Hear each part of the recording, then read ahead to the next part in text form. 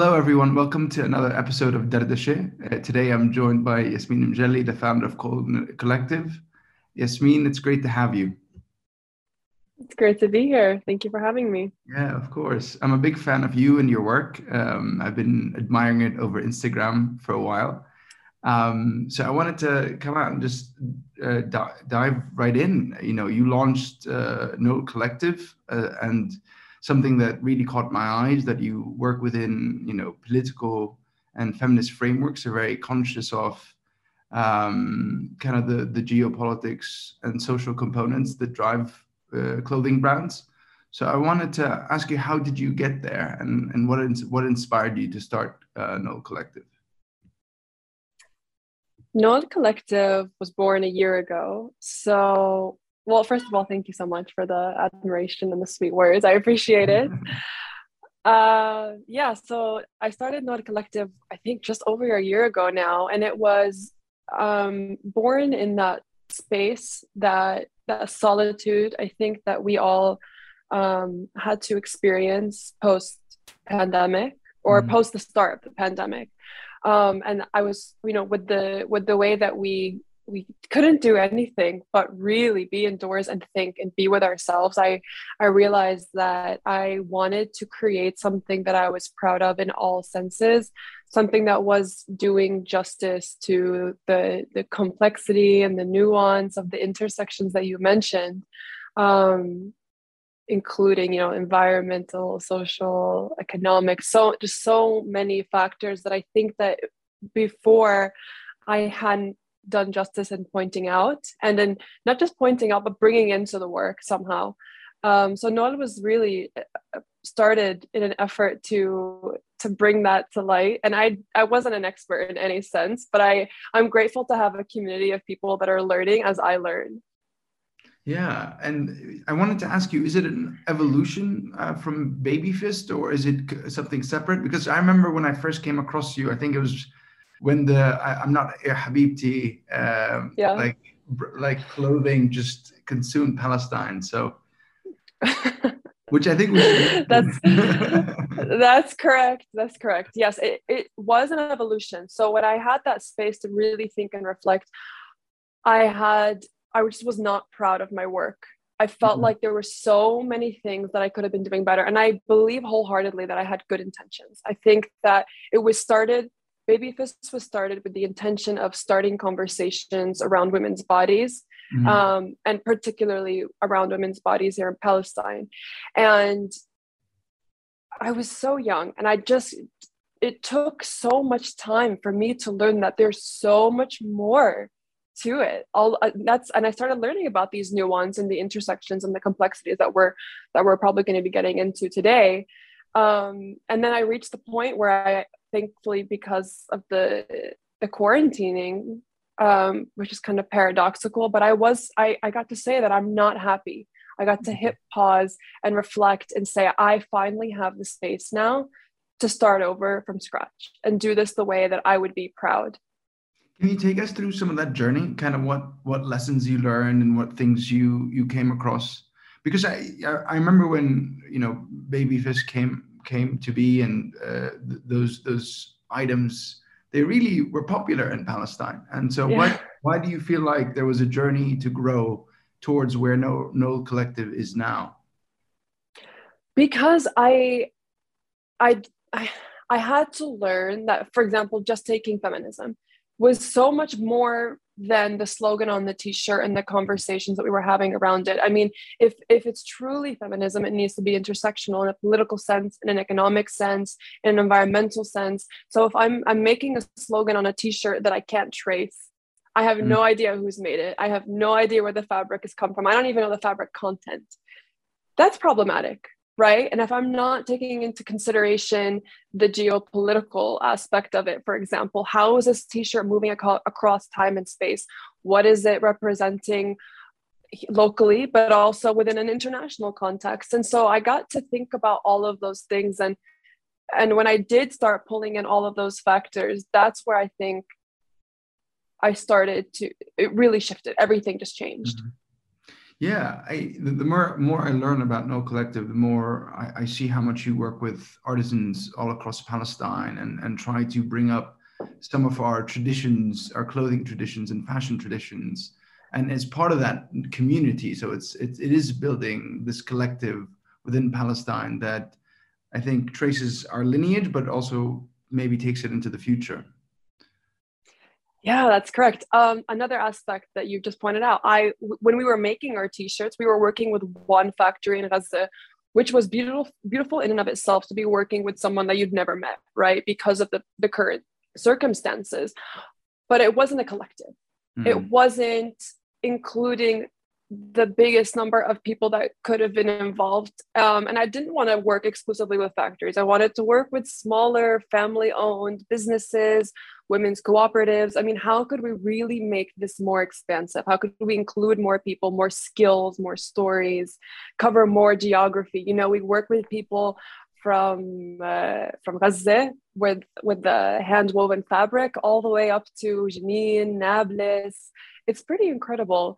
And before we weren't doing that. And in terms of talking about the history, that's, I think, where I started getting the depth that I had always been yearning for, right? When I started doing the research about textile heritage in Palestine and learning how it's just undergone this kind of crazy metamorphosis for so many reasons, because of industrialization, globalization, occupation. It like what we wear and how we obtain the things that we wear looks so different from this generation to the previous generation, and so on and so forth.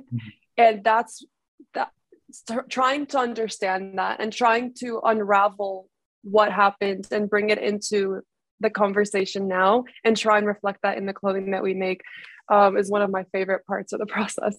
Yeah, I can imagine. I can imagine. Everything has that story, I think, here. And if we find it, we're usually so pleasantly surprised or horrified, depending on what. Yeah. Yeah. I wanted to ask you, what is it like running No Collective in Palestine in the context of, you know, occupation, settler colonialism, and apartheid? What challenges does that bring, and how do you confront them? Oh, I mean, it's crazy. It's crazy. And before I get into the challenges, I do want to say that there were so many moments where I wanted to give up because the challenges seemed so difficult to overcome and to navigate. But because I refused to share those challenges with the audience. Does that make sense? So right now, if you go to any brand and you shop, you have no idea what they had to do to make that. Like, you just know that there's a shirt hanging on a rack in front of you and you're going to buy it and go home with it. And you don't know who came together under what circumstances to create it.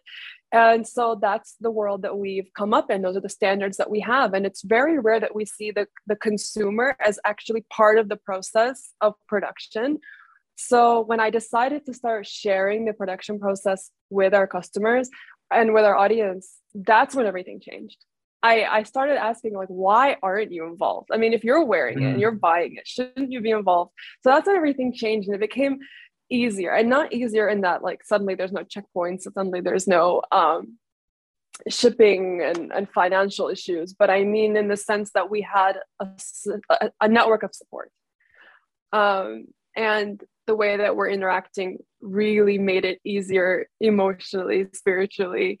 So yeah, for example, today after I end this call, I'm gonna make the journey to Jaffa to find fabric, and I'm already nervous about it just because I know, even though Jaffa, if you really want to get into the car right now, ideally speaking, it's like 40 minutes, right? 45 minutes if it's a good day with traffic, but it's gonna take me, because I have a green ID, it's gonna take me about 2.5, 3 hours to get there, because I have to, you know, go across the checkpoint and take a million different buses, and it's crazy. So the challenge is, or for example, if I'm going tomorrow to Bethlehem, and rather than drive through Jerusalem, another 45 minute drive, I'm gonna take the 1.5-hour long drive that the Green ID drivers have to use, driving around basically the perimeter of Jerusalem to get to Bethlehem. I mean, it's crazy. So just navigating these borders is one thing. Navigating the shipping is really difficult. I think that's one of the number one things that Palestinian creatives trying to sell their things in the world struggle with fintech apartheid, like financial tech. We've seen recently in the news about PayPal and so many other payment gateways and platforms that don't operate in Palestine, although they operate literally just miles away in 48. So there's so many challenges. Yeah, I think just to also contextualize it for our listeners and viewers, Israel controls all the entry points and exit points. So if you want to move, or you want to move goods and services, it has to go through Israeli authority and approval. And usually for Palestinians in the West Bank, they pay double the tax that Israelis do, or people with Israeli IDs. So that complicates things as well. And you're right, where there's the tech and the financial industries are also really segregating between Palestinian and non-Palestinian in terms of the access to goods and services. So it's making our life just more and more difficult to access global markets, and it's a nightmare. Allah ainkum. So what is your vision for fashion, and a brand, and what do you want to build, and how do you want to use it to tell these different stories? Oh, the vision it's crazy to think now. So, thinking of the vision locally is one thing, and then thinking of the vision globally is another thing. I mean, it's no secret that fashion is one of the most sensitive and controversial topics right now because of the state of the climate and the earth.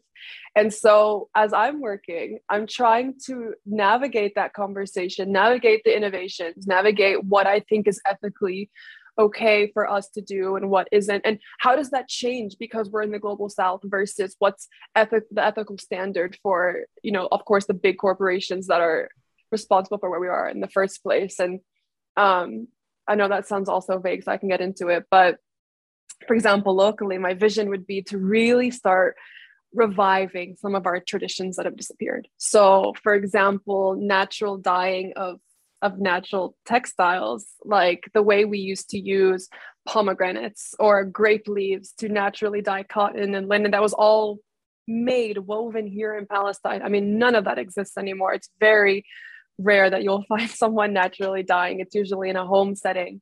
I would love to revive that, not only because it's a part of our heritage that has been lost to time,